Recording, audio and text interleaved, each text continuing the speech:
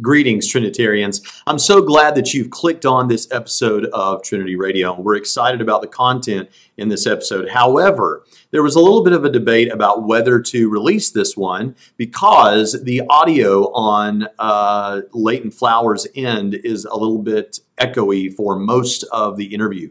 In fact, Dr. Pritchett said he wouldn't even be able to listen to it.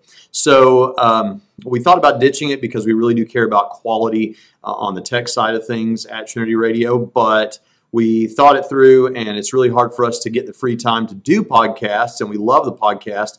So I thought I'd rather put something out, even if it's not perfect, than to miss a week. So here it is, and I'm sorry about the audio quality on Leighton's end. That's our fault, not his. And if you make it through to the end, well, then may your children rise up and call you blessed.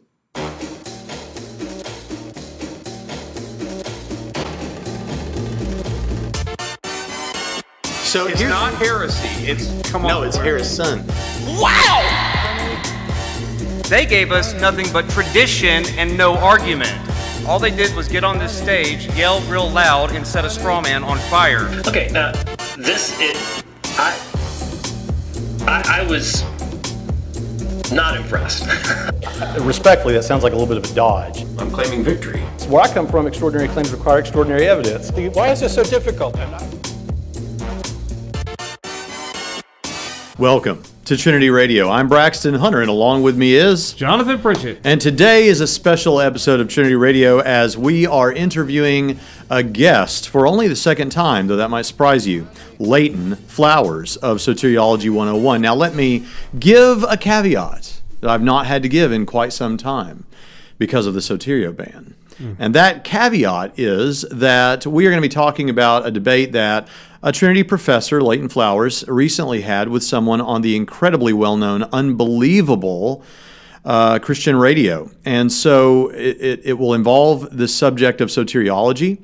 Soteriology has to do with how we understand salvation. And so because this can get so divisive, Dr. Pritchett and I instituted what is known as the Soterio ban, a ban on, for us, self-imposed, on discussing soteriological issues. And I even said as recently as just 2 or 3 days ago that we were going to make it to the end of this season without breaking the Soterio ban. But we did not. Go ahead. Well, I was going to say we didn't, and I don't feel bad about that because Leighton Flowers is a very close friend of ours, and he had a debate, and by golly, we want to talk to our friend about his debate. This was actually the worst of all seasons to have a Soterio ban because in my debate with Matt Dillahunty, which was not about Calvinism, but it did involve issues of libertarian freedom based on one of the arguments I brought, and Leighton dropped a new book and had this debate. And so there's a lot that, kind of forced us to talk about this issue. Yeah, and he got to be on Unbelievable with Chris Date, whose first appearance on Unbelievable was wiping the floor with Al Mohler in their Rethinking Hell debate. We've talked about that in a previous episode. And if you've ever listened to Leighton Flowers and Chris Date speak, which they did for what seemed like forever on Soteriology 101, they came back and talked about the same thing again, which is fine, but briefer, so better. But if you watch, it's great. They're very friendly and cordial, and they make theological discussions fun instead of angry.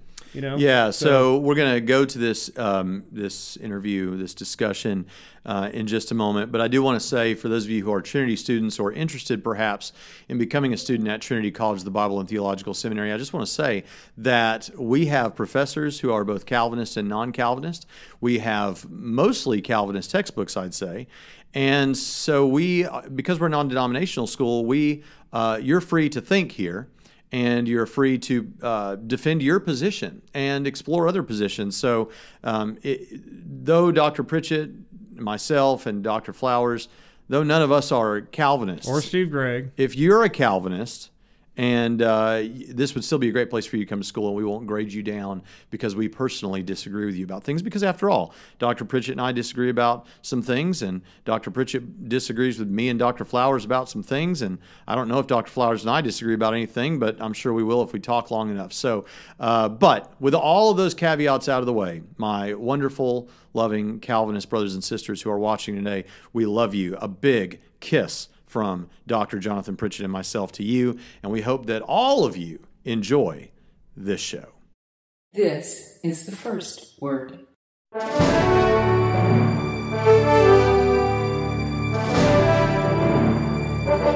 Soterioban, soterioban.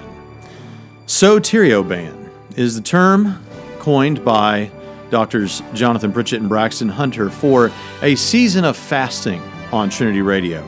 Fasting from the subject of Calvinism, Arminianism, and a dash of Molinism. For those that may not know, these are theological positions as it relates to the issues surrounding God's sovereignty and man's freedom and how those two interplay. Categorical fallacy. But we tried to get away from these things for a while and focus on what really matters, and that's evangelism. This led us to talk almost exclusively about apologetics and worldview issues. It culminated in a debate between myself and Matt Dillahunty, and everything has been good in Trinity Radio land without the soteriological discussions for some time now, and we've been quite happy despite what you may think. However, today, all of that ends, and we blame Leighton Flowers.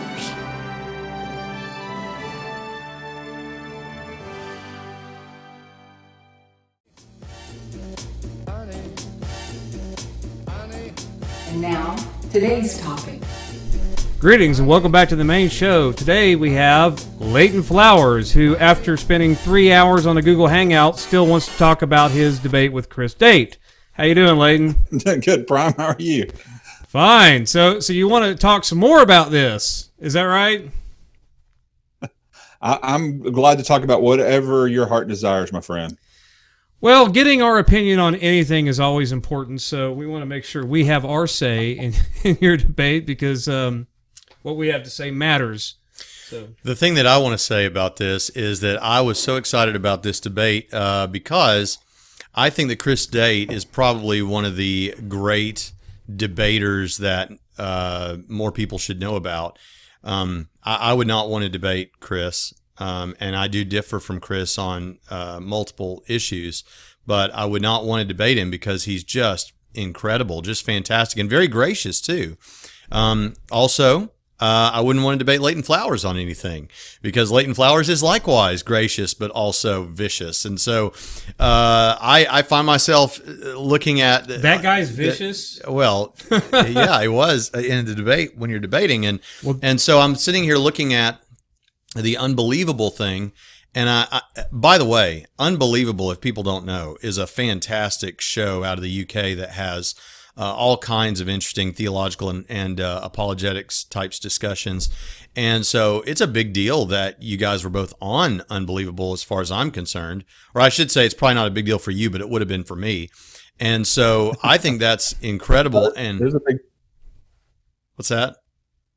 I said, no, it was a big deal for me too. I was honored to be asked to be on the program. I've listened to it for a long time, and I agree with you. I think Chris is a formidable opponent when it comes to any of his views that he holds to. He always thinks through his views very carefully and articulates them very clearly. I especially for a view that's as indefensible as the view theistic determinism is. He does, I think, as good a job as anyone can do defending an indefensible position. But I think he does.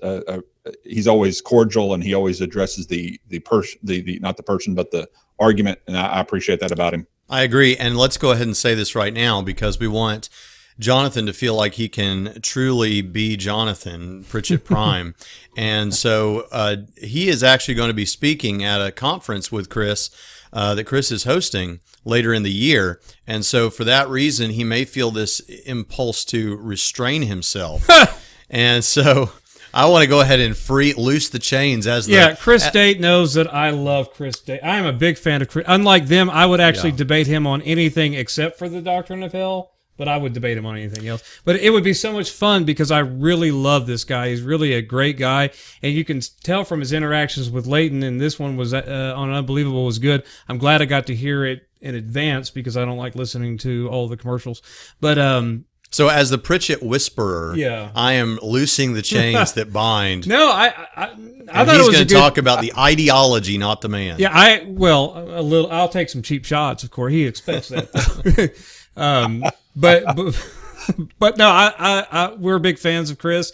I really think that y'all's discussion, even more so than some other people like James White, Michael Brown, I think that y'all's discussion actually is the true model for how people should debate and dialogue on issues of disagreement. Because, I mean, look, I disagree with both of you guys on some stuff, and it's who cares? Yeah. So Leighton, let's jump right in here. Tell me that. Let's start this way. What would you say you think that Chris did well in this discussion? Is there something specifically you'd say, man, I have to admit he did that really well. Now, it doesn't mean that he like scored points on you or anything, but in terms of an online discussion, something that you wish more people perhaps that you debate with or discuss with might try to emulate. Is there anything in particular? Well, he's always real clear about his views. He's very articulate. I think his focus on the grammatical aspects with regard to Genesis 50 was probably the strongest sounding for those who may have been, following the argument. But the problem is that I didn't have a grammatical problem with his view. I have no problem with saying that God meant or devised the evil event that happened to Joseph. And so he kept harping on that as if I did disagree with his grammatical conclusions when I didn't. And I think we learned later in our back and forth Facebook Messenger, we messaged back and forth, and I was trying to clarify why did you keep pushing on this grammatical point when I already conceded that? And we finally came to the conclusion that he had just misunderstood my argument. I wasn't making the same argument that maybe Roger Olson or others make, that God never devises an evil event, or never means for an evil event to take place. I think the crucifixion was an evil event that God meant or intended to happen. Yeah, now let's clarify that for a minute, so that because we're interested in apologetics and we love to use the free will theodicy when it comes to the problem of suffering. Why would God allow pain and suffering in the world? And so what you're saying is very different from what our Reformed brothers and sisters would say. You're not saying God intended this, crafted this, in the manner that, by which we mean that he forced people to do the things that they did. What you're saying is more like your incredible analogy of a sting operation or something like that, right? So why don't you explain that a little more? Yeah, and the sting operation analogy is just an analogy. It's to give an explanation as to how someone can intend an evil event without themselves being evil. So cops are not evil, assumably, obviously in this scenario. The cops are good cops, but they are bringing about an event that's an evil event. They are manipulating the criminals in such a way, hiding their identity, helping them to plan and to devise this selling of drugs or selling of a slave, whatever analogy you want to use there. But that doesn't mean they have an evil intention, nor does it mean that they're controlling or somehow devising or somehow causing the evil intentions of the criminals. The cops are autonomously separate from the criminal while still being implicit within the devising of this evil event. And so you can have your cake and eat it too in that regard, of saying that that there's a good person who is bringing about an evil event or working to bring about an evil event without being the decisive cause of the evil people's thoughts, desires, actions, and motives, which is the part I was trying to harp on with regard to Joseph's brothers, because Joseph's brothers intended to kill him because of pride. And by focusing on 1 John 2:16, which says that pride is not from the Father but from the world, demonstrates that determinism is not a viable option as to describing what God is doing behind the scenes, because ultimately determinism would mean that pride originates in God's decree rather than in creation. Yeah, and I agree with you that what Chris did well was he really did get into that the original language stuff and looking at those things.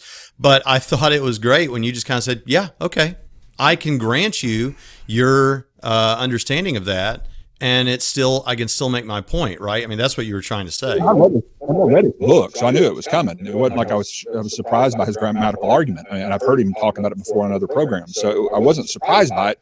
But my plain rebuttal was, yeah, I agree. And then to move on to talk about, the means by which God does what he does.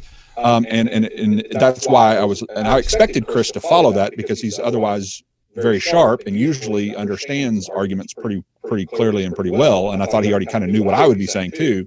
So it took a turn in that discussion, because I really did expect him to have a rebuttal from my perspective versus to continue to harp on a grammatical issue I'd already conceded. Yeah. And of course, with this fast flow of a discussion with commercials and everything else, that's why I said, well, I'll just let the audience decide, there at the end, because I didn't have time to try to correct him yet again to say that's not our point of contention here. Yeah. Well, I want to plug Chris's book, because I wrote a blurb for it and read it myself. And, of course, the blurb from me is the best part of the book, but the rest of the book is okay too.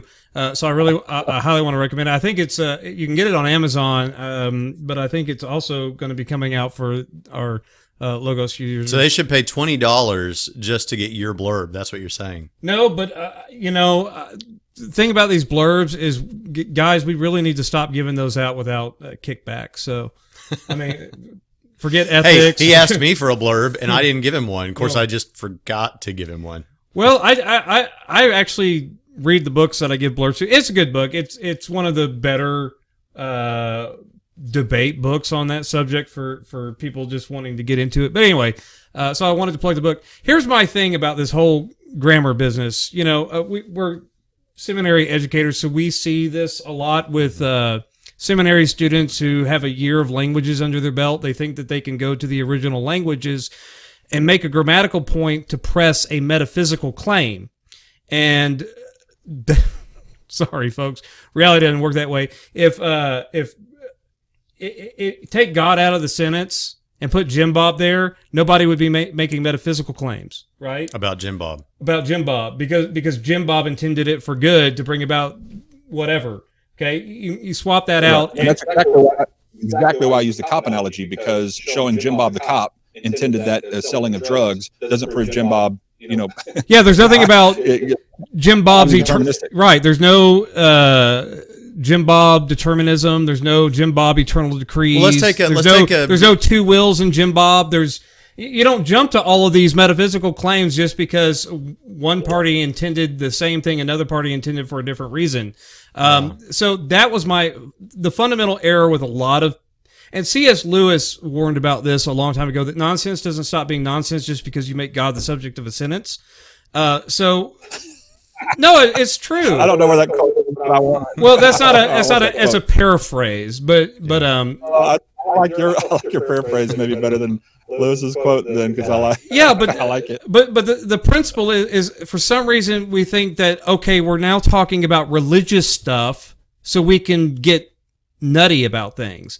Now determinism may be true, compatibilism, whatever may be true. There may be some all-encompassing deterministic decree, whatever. You're not going to get it from Genesis 50:20 because it doesn't even talk about any of that. But I agree with your claim, because I made that claim in our debate, that you're not going to get it from any single text in the Bible, because I agree with you that there's no Bible verse that demands philosophical theistic determinism as a metaphysic for understanding how the unfolding of time and human volition works with God's actions in the cosmos. You don't get it. That's why no matter how many times our dear Calvinistic friends want to insist, half the things that they're talking about aren't even, their proof texts have nothing to do with the subject that they're pressing them into service for.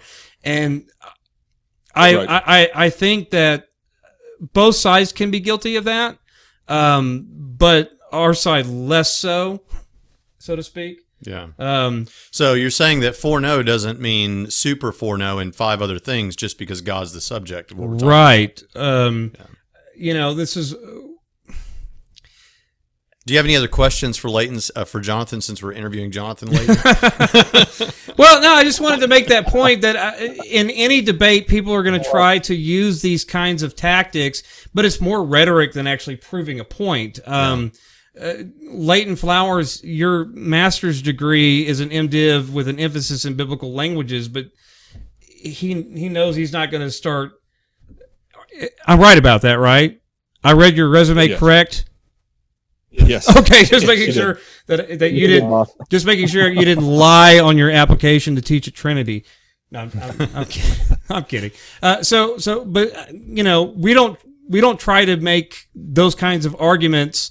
I know that like James White makes these kinds of arguments in John 6 and all of these other things. He starts talking about metaphysics instead of Jesus just having a conversation. But that's a problem that I don't want to pick on your particular debate specifically so much as in these debates in general, people need to become better readers and quit trying to be metaphysicians because they're not really good at it. Right. Well, and one of the points I made in immediate response to the Genesis narratives that Chris picks, because remember, he's the affirmative in the debate that's saying God predetermines everything, and so the first two passages he picks are both narratives, and when I pointed out that he was more, kind of seems to be more of a philosophical assumption being read into the text rather than a biblical conclusion drawn from the text, the difference between exegesis and eisegesis. His response to that was to say, well, this verse isn't meant to be the conclusive evidence for determinism. It's just showing an implicit that determinism would be required in order to bring about, this thing with Rebecca or this thing with Joseph. And so determinism must be necessary. Well, okay, so let's go to those other verses that you think are explicitly didactically teaching determinism, and let's talk about those, because that's the affirmative claim you're making. Don't jump to the narratives first, because he had every ability to pick whatever verse he wanted in order to establish his point that determinism is required within Scripture, that determinism is explicitly taught within Scripture. So it's easy to rebut the two narratives because it's not a philosophical debate, it's an exegetical. So all I have to do is point to the intention of the author. Was the intention of the author of the narrative for Rebecca or Joseph intending to try to prove omnideterminism of all people's pride, lust, desires? Well, obviously not. It was intended to talk about how God supernaturally worked in such a way that we can't possibly begin to understand, in a way to answer a prayer of Abraham's servant to ensure that Rebecca was his wife. Okay, so how does that prove determinism? How is determinism necessary from that? Right, narrative? And it's not even mysterious. I mean, God does work in mysterious ways, but we can think of so many analogies for a lot of these things. That's the point of analogy, and people should try to pick apart analogies. They need to pick apart the point of the analogy if they have a problem. But there's so many analogies. Just what you were talking about, super foreknow. Like I foreknow things all day long, and I predestine things all day long. I predestine things for other people all day long. Sorry, I just asked Braxton. I give him enough work, and he complains to me about it. You're next, Leighton. So I can use all kinds of things as rods in my hand when other people have intentions to do other things, and if people can do that without metaphysical determinism, I don't see why how much more so can God do it without needing determinism to be true? I think people create a lot of equivocation fallacies here, because a Molinist could say very easily, yeah, God predetermines everything. Determine and determinism, you can't make equivocation fallacies. Those aren't the same thing. To determine something and for something to be deterministically determined are two different things. Like, all of my free will actions can be compatible with God's plans for the cosmos. That doesn't mean compatibilism is therefore true, because compatibilism is the idea that free will is compatible with determinism. But when I say that what I'm going to do is compatible with what God's plans for me are, that doesn't mean I'm evoking compatibilism as a philosophical, theistic, deterministic metaphysic. So we need to be careful what we say here and be crystal clear, because I think a lot of people get confused that if I say God predetermines something, that doesn't mean determinism. Right, and I think the Molinism thing is a great point. I mean, Molinists would have absolutely no problem with the Isaac and Rebecca thing. I mean, William Lane Craig goes on and on about how, just think about how it is that God would have to choose among a feasible world of free creatures in which all of these things conspire such that Winston Churchill is born. So I mean, that is as specific. And that given is your the fact, William Lane Craig. Well, I can do a much better William Lane Craig, Jonathan. And especially if when you say something silly I kind of have this condescending tone. But anyway, the point is that being much further along down the trail of human history is even more specific than the Isaac and Rebecca thing. But you make a fair point that, yeah, we can explain those things philosophically, but you're looking for a text here, Chris, that actually intends to teach, the author intends to teach the determinism. Is that what you're saying? Well, if it's an exegetical debate, it has to be. It has to have a clear exegetical, meaning the author intended to teach this particular philosophical worldview or this particular doctrinal truth. And neither one of Genesis passage. Now, you may argue that Acts 4 could meet that criteria, and we do discuss that later in the broadcast. But neither one of the Genesis past narratives that he referenced have any kind of didactic teaching which would in any way indicate that the intention of the author was to teach omnideterminism of men. And I would even argue, what I argued in the debate was, if you've got, let's say you've got 5 possible philosophical explanations as to how God brings about this particular narrative. And one of those impugns God's character by and contradicts something that the Bible says elsewhere, like pride is not from the Father but from the world. The first John 2:16 verse says.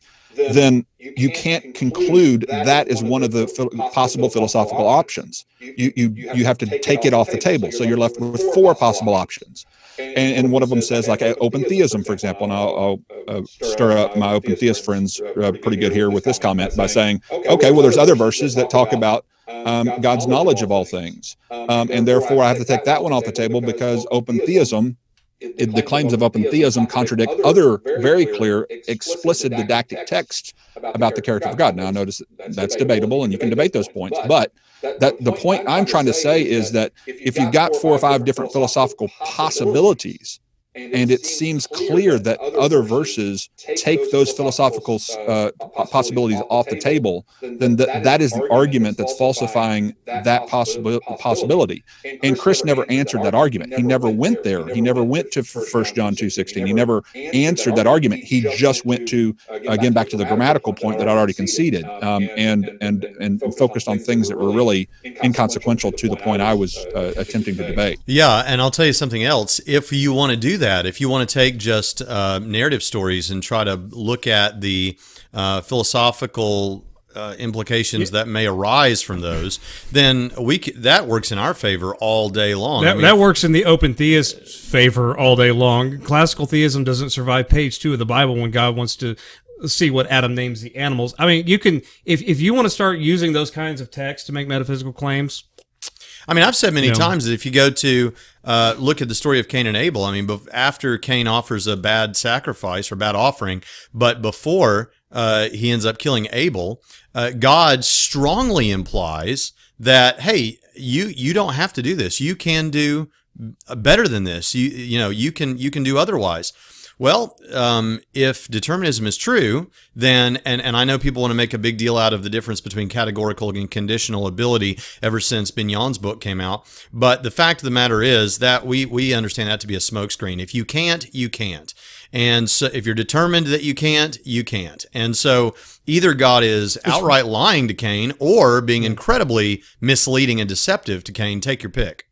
Well, it's well-written smoke, but it is still smoke. Oh, I think, and that's one of the things about Chris Date and Bignon is I think that they both give us the very best in philosophical. in a case, I mean, Leighton already said Sorry. that. Leighton already said this in a case to defend philosophically these things that they from their position. And the thing about it is, I think that Bignon's book, I agree with many of my philosophically minded Calvinist brothers and sisters that book is probably the best treatment of it philosophically. And one of the things I also appreciate in order to get to that good treatment or the best of all possible treatments is that both Chris and Bignon are willing to say things that I think a lot of Calvinists will not say because they want to kind of hold to a J.I. Packer type of Calvinism that doesn't come right out and affirm some of these really hard things. Right. Yes. Well, and that's why I really focused on towards the very end. I wanted to focus on it earlier, but we didn't get to it. But towards the very end, I kind of threw in the whole issue of the factors beyond the agent's control, because ultimately that's what libertarianism is seeking to defeat, is that somehow people are judged or condemned because of or due to factors that are beyond their control, which I think intuitively we know it to be wrong. In every other situation, I think even our Calvinistic friends would conclude with us that to condemn somebody because of something that is beyond their control in every sense of the word is intuitively evil, intuitively wrong. Intuitively wrong to condemn somebody because of the color of their skin, because that's a factor beyond their control. It's intuitively wrong to condemn somebody for a mental deficiency because it's a factor beyond their control. It's intuitively wrong to condemn somebody that you found out had a mad scientist put a node in their brain controlling their desires. It's intuitively wrong to condemn them for their actions if you found that to be true. It's intuitively wrong to judge and condemn people due to factors beyond their control. This is one of the reasons that so many Calvinists will concede that babies that are aborted or infants who die go to heaven. The only reason they concede that is because they intuitively know that it is wrong to condemn somebody for factors beyond their control. And it's obvious that an aborted baby is being aborted and for factors beyond their control and should not suffer a punishment for things that they never could control or choices they never could make. And yet under the deterministic worldview, an 80-year-old soul has no more control over his actions and behavior than an aborted infant soul. That's right. And therefore, intuitively, we know it is just as wrong to condemn the 80-year-old under determinism as it is the 8-month-old under determinism, because in both situations, they are being condemned for factors that are beyond their control. That Bignon's book never answers. It just special pleading says, oh, well, it's wrong to condemn them if they have no arms, but if they have no desire, despite the reason they have no desire, if they have no desire to hug, as the analogy that he uses there, then he's condemnable. Yeah, you're speaking to the difference between the. Go ahead. No, you're speaking to the difference between the categorical and conditional ability that Bignon talks about and that others have mentioned. And it is the idea that so long as you have the reasoning faculties and the physical abilities to do a particular thing that you're commanded to do, even if you're determined not to do it, which means you will not and cannot, unchangeably cannot do it, so long as you have these faculties, or factors beyond control. Yeah. So long. Go ahead. Sorry. So long as you, because of some causal chain or divine immediate act from God, so long as you could have done it if you'd been determined, then we hold you responsible. Now this is interesting. Whereas if you weren't determined to do it and didn't have the cognitive abilities or the physical structure where you could do it, well, then now you're off the hook. And here's the point I want to make, and I've made this with people online when we've discussed Bignon's book, and it's this. So you are agreeing that, so the example given is, that you just referenced, is if a guy has no arms and another guy has arms, and they're both determined not to do a particular thing that they're commanded to do, i.e. hug somebody. Now, I don't know, this is a strange analogy to me, but whatever. The guy that's commanded to hug someone and doesn't, but has arms, he is held morally responsible because if he were determined to, he could have hugged the man. But with the guy with no arms, even though he's also not determined to do it, he's off the hook because even if he had been determined, you run into that problem there because he didn't have arms. But in both cases, the person is determined not to do the thing and in no wise could actually do it. So here's how I put it to people. You realize that with the guy with no arms, it would be immoral to hold him morally culpable for not doing the thing that he's been commanded to do, even though he's determined not to do it. Sorry, we're a functioning seminary and we have phones.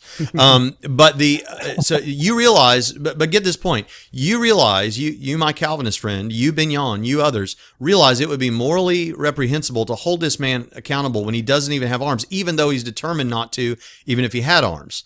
Whereas with the guy that has arms and he doesn't hug when he's commanded to, even though he's determined in the same sense that the other guy is determined, he is morally responsible. Okay, well, whatever made you think that it was wrong to hold the guy to not hold the guy morally responsible who has no arms? Whatever made you think let him off the hook? Why in the world wouldn't you let the other guy off the hook? Yeah, I was curious. Brent, I want to ask you about your free will argument in relation to this, because it's really interesting to me that the free will argument that you part of what you were saying about it is that no matter what you conclude about determinism, you can't rationally affirm it. Well, kind of in the same way, no matter what faculties you might have, just because you have arms versus not have arms, you have reason faculties versus not. It seems like there's a chain, whether they like dominoes or not. It seems like you have these faculties, but you're not controlling those faculties. You're just receiving whatever inputs were programmed to be there, right? Yeah. So when you receive these, when you're just getting inputs beyond your control, even your very process of reasoning is determined, right? Yeah. And in this case, it's God determining. So having reason faculties and having arms to hug means almost nothing if everything that is inputted into the person who's thinking about it and has the arms to not hug. Where's the difference? No. In either case, can't do The it. question I would add, and you guys can do this probably, because I think, I know Braxton, you've read the book, Bing Young's book. I think Pritchett maybe has, I'm not sure, but you're good at entering into your opponent's mind and anticipating what his arguments would be. So I'm interested in what you think Bing Young would say, or maybe Chris Date would say, if asked the question, why would it be wrong to hold somebody accountable for not hugging who doesn't have arms? Yes, and I'll tell you something. I've actually been challenged on this, and I actually tried to preempt it just now a moment ago, because what I've heard said and what I think Bignon might say is, when you say, Braxton, that the guy who has arms is commanded to hug and doesn't hug because he's determined not to hug, that man shouldn't be held morally responsible, where the other guy with no arms shouldn't be held in the same way that he shouldn't be held morally responsible. You're merely presuming that. You're just intuiting that. You can provide no evidence of that besides just it feels wrong.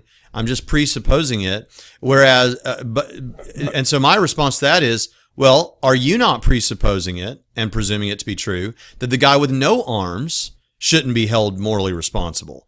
And they'll have to say that's called special pleading, right? And they'll say yeah, he shouldn't be held morally responsible, and everybody knows that, right? We can imagine them saying, and I'm saying, that's what I'm why, right? And I'm saying, if you think there's something in your head that forces you to say this guy with no arms can't be held morally responsible, because of course he couldn't do it. Of course it just seems wrong to hold him morally responsible. Okay, whatever is leading you to have to say that, I grant you it's intuitive, but whatever's leading you to have to say that, guess what? That's the very reason we have to say that about the guy who's determined but has arms, because in neither case can he do it.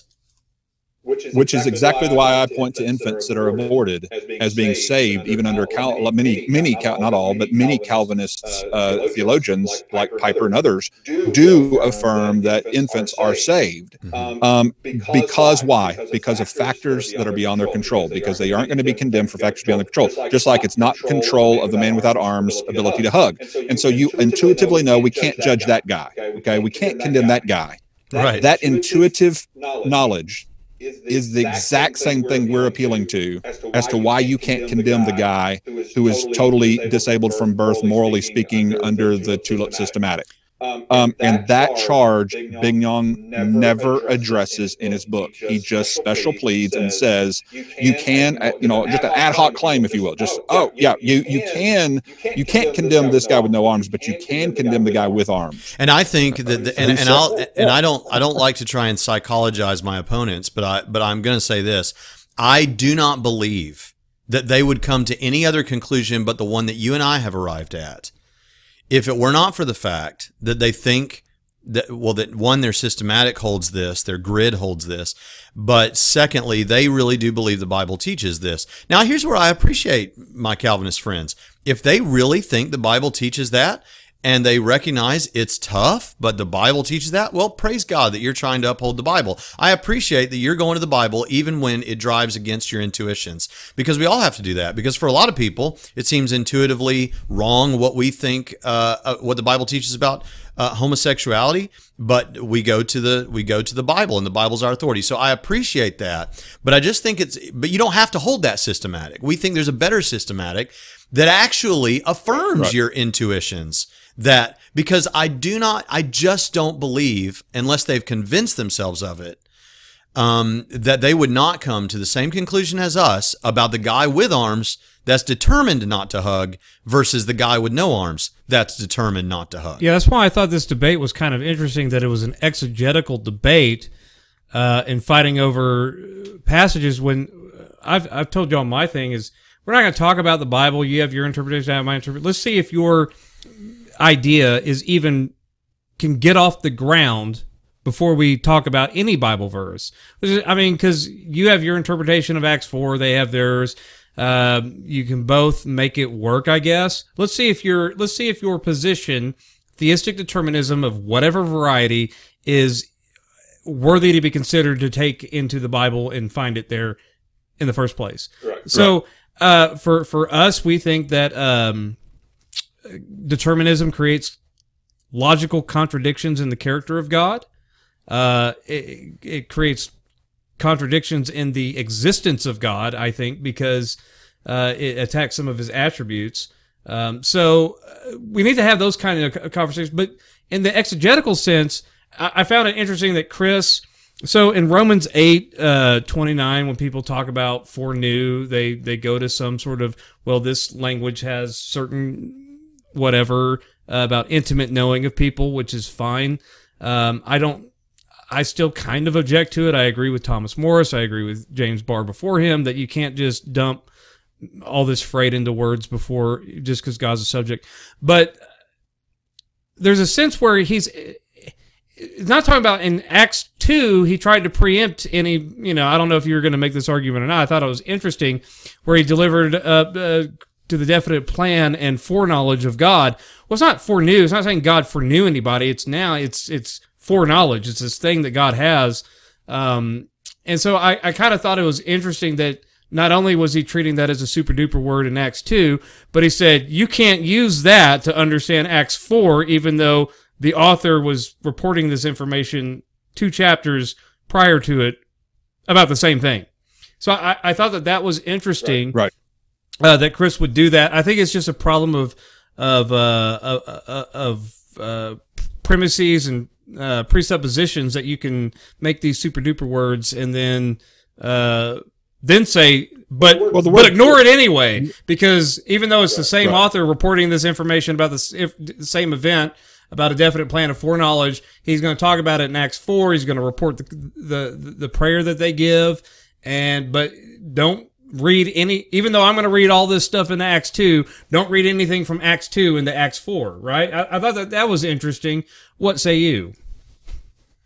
Well, I think the foreknowledge aspect of things is the bigger issue, because for determinist, foreknowledge just means predeterminism. I mean, the word predeterminism would be a better word. Or it means some sort of intimate knowing. It's not about just knowing events and persons and whatever. It's a kind of they use it as an intimate knowing way of knowing, because of how the Adah in Hebrew in the Old Testament sometimes, not nearly as much as they claim, but sometimes has that connotation of an intimacy knowing. Adam knew his wife. Sometimes it has a sexual connotation. Sometimes it just has a deep friendship. So they would read more into that. But yes, you're right. Some of them go another way and say, well, it's just another way of saying foreordaining. And it seems like Chris was, now I dispute that semantic range anyway. But it seems like he was doing illegitimate totality transfer, because when I heard him talking about this with you, it seems like he dumped, it can mean for ordaining, and it has an intimate knowledge of people. He's dumping all of these different kinds of meanings into Acts 2 right before he said, but ignore that anyway because it doesn't help you in Acts 4. So I thought that was, but yeah, it seems like they have that meaning, and then this meaning of foreordination, like you're talking about. Crazy. Well, and there's no need to take if a better word is possible, then he could use a better word. He could use the word predetermination or preordination. There's a Greek word for those words. If foreknowledge is the best word, which we would assume under inspiration, God would know the best word for the author to be inspired to use. He uses the term to know beforehand, and to know something beforehand doesn't mean to determine something beforehand. Right. Never has, never will. And so, just as you mentioned before, Billy Bob or whoever can have a general foreknowledge of what criminals would do in a given circumstance. Well, how much more so would God have the ability to foreknow what Judas would do in a given circumstance, or what a Pilate would do in a given circumstance, or what Joseph's brothers would do in a given circumstance. And so God's knowledge being perfect and infinite, he would have even better ability than Billy Bob. And so if Billy Bob, cop, can pull off bringing about an event that's evil without himself being implicit in that evil or the cause of people's pride or determinations, or all their evil intentions, then how much more could God use his ability to foreknow things? And I think what the determinist does is they're removing the supernatural aspect of this ability to know what free creatures will do, because God doesn't know what free creatures will do under determinism. He simply is telling you what he has determined for these determined creatures to do beforehand. Like the computer programmer analogy that I use in the discussion. Yeah, it seems to me that determinism, as we've stated, is not required to understand any passage in the Bible. And you would think, because of all the problems of determinism, which is ultimately the I don't want to say the idol of Calvinism, but that is their central idea, right? But if you can read any text without determinism, my argument is that you should. And I want to plug a thing on your site, because you have a great article that you wrote a couple years ago. I think it was 3 years ago, on like Proverbs 16 type verses and stuff like that. That even those kind of verses, you have great explanations about the casting of the lots and determining the steps and stuff. So if you can, maybe you can send us a link. We'll post that in the show notes. But yeah, but you made a good point there that I want to pick up on, which is like, as many as were appointed unto eternal life believed, right? Mm-hmm. Okay. Does determinism answer that? Would it answer it? Yes, it would.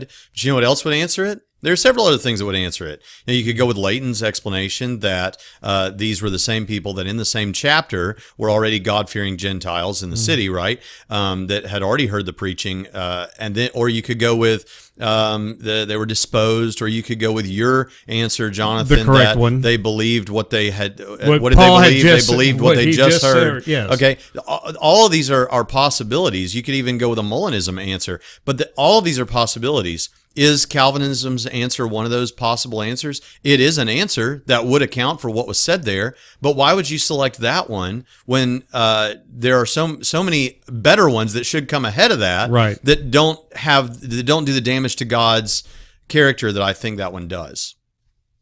Well, and also that not only doing God, that may be Calvinists may feel like that's an overstatement to say it's doing damage to God's character, but it's most certainly, at least seemingly, contradicting other passages, like the fact that pride doesn't come from God but from the world, or other passages that say this didn't even enter my mind, or I didn't decree this to cause Judah to sin. In other words, the passages over and over and over again, the James passage that we referenced, are separating God from the cause of evil. That's obviously the intention of the author, is to say God is not implicit in this killing of children to Molech. God is not implicit in the temptation of people. God is not implicit in your pride and your lust. It's clearly that's the intention of the author in those texts. Therefore, it takes determinism off the table as a possible explanation of Acts 13 or of Genesis 50 or of any of these other texts that are in question. Because those are contradicting determinism's claims. And that's where you get to an exegetical argument rather than a philosophical argument, or even a grammatical argument about what the word meant. And that's where I think the debate fell short, is that we ended up focusing on what the word meant, like fact, the word is in the political debates. You just go, oh, okay, why are we microscopically focusing on the word is when obviously we're talking about what was clearly done by the person and what was intended by the person. I think what ends up happening is that when people are put into a debate kind of situation and they're having to defend their issue, what they'll do is they'll get more microscopic and more microscopic and more microscopic, focusing upon a particular phrase and turn of a word or a little node over the top of a particular letter within the alphabet of the original language and say, oh, well, that means this or that must mean that. It unnecessarily overcomplicates what I think is the clear intention of the author in order to try to make some bigger philosophical point. Well, I do think it's important to understand the meaning of words and in their usage. But if number one, you've said, yeah, that's not my argument, so why are you talking about it? If nobody disagrees, then why go on and on about it? Right. If your opponent can say, so what, then and that be meaningful, then you need a better argument, I think. Right. For example, whenever people like Jesus mythicists or whatever try to say, well, look, there were all these other people that had these similarities to the Christian story and the similarities to the Jesus account. My answer to that is, we can say a lot about that, but one answer is, so what? If you had a guy named Jesus 10 years before Jesus, he died 10 years before Jesus was born and had 12 disciples and all these kind of things, it doesn't mean that the actual story wasn't true. So what? And in your case, you're saying, okay, I hear your grammatical case. So what? My explanation works with that one. But now let's change gears for just a minute before we close, Leighton, and I want to ask you a meaningful question. You've got this new book out, and so I want to know, if I've already got the Potter's Promise, why do I need God's provision for all?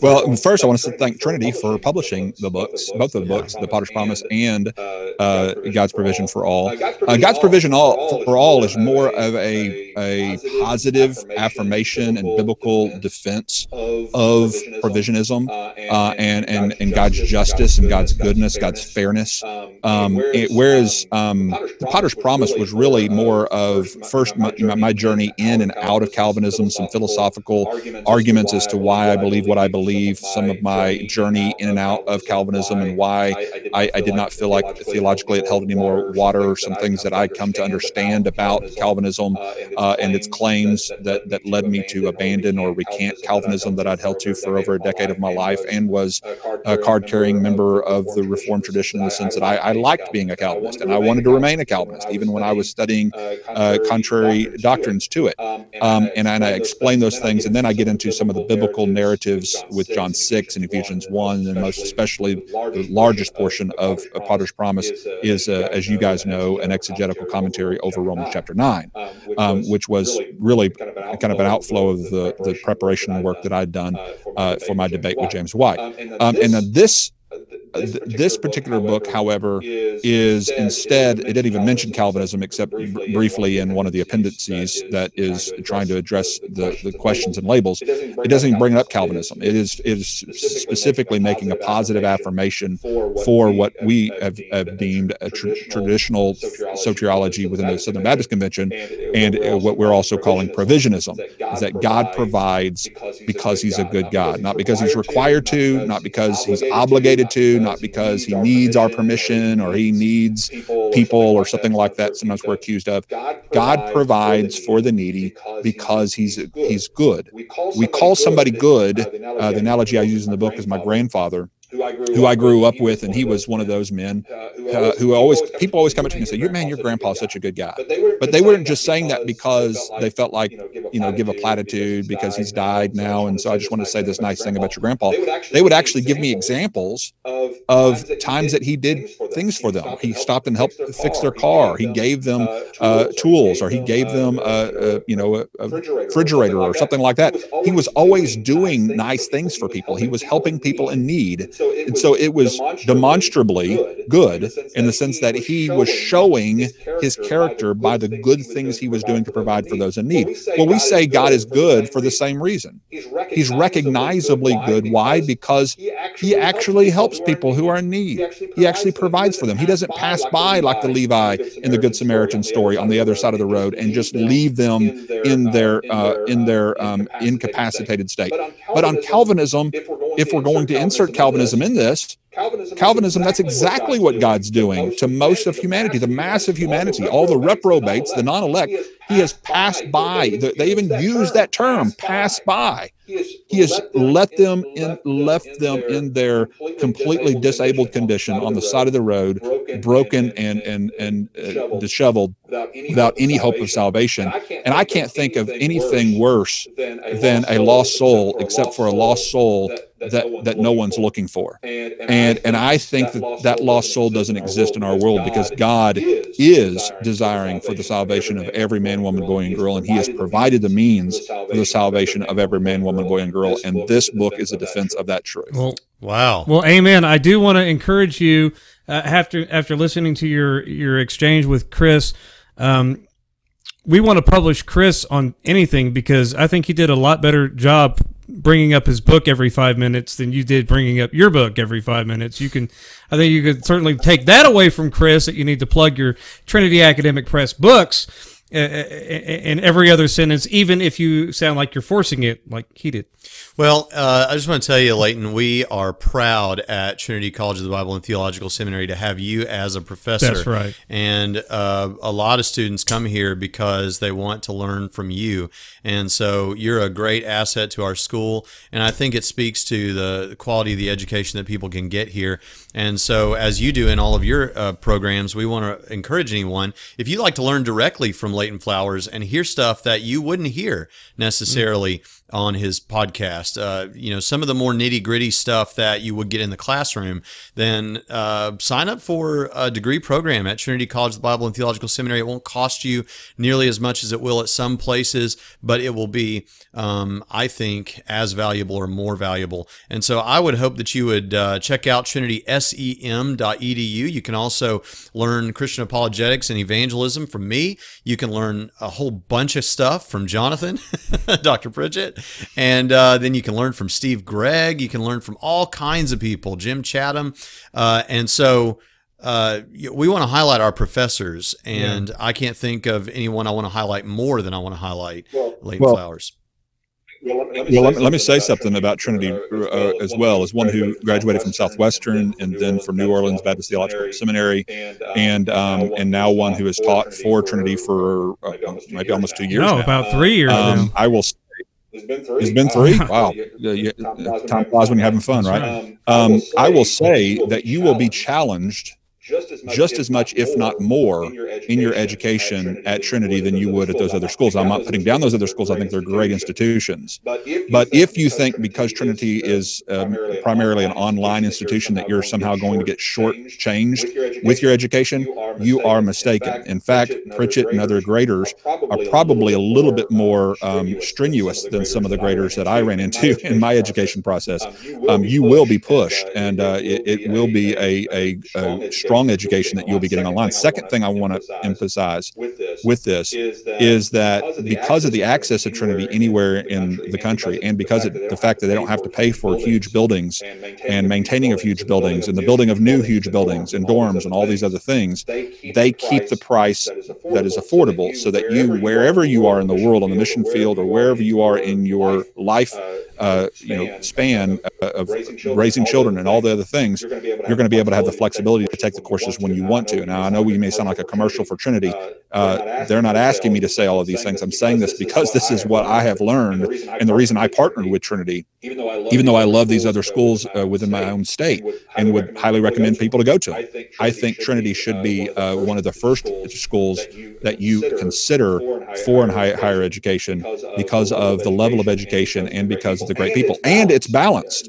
Not many schools can say they have James White as a required book and Leighton Flowers as a required book for a course. Many of the seminaries, Southern, might just have you read from a Calvinist source because they want to be more about indoctrinating their students to believe a particular soteriological worldview, whereas Trinity says we're not afraid of you learning what the Calvinists think. We're not afraid of even hiring Calvinist professors, because we actually want you to have an education, not just an indoctrination where you just adopt and only hear from our echo chamber of soteriologically minded folks. And so I commend Trinity for being a higher place of education. Well, thanks, Leighton, and we really enjoyed having you on the show today. Yep. And if you haven't checked out Soteriology 101, we hope that you will, and check out his website, not just the podcast and YouTube channel, but yeah, go subscribe to his YouTube channel, subscribe to this YouTube channel,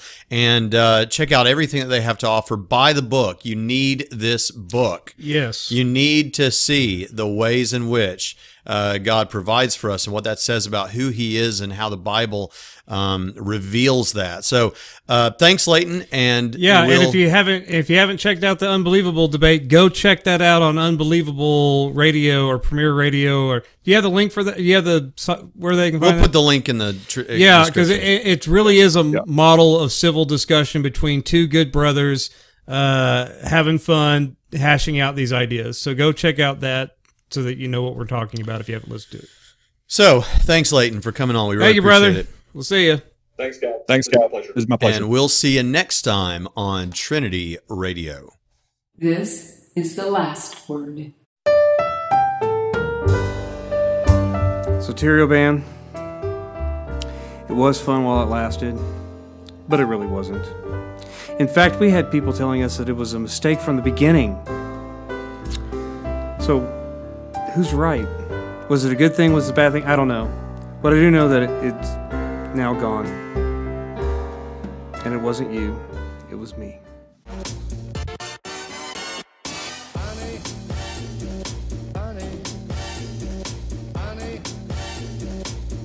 If you would like more content, click here and keep watching Bible studies. Click up here. And finally, we want you to subscribe. We need more subscribers, so click here.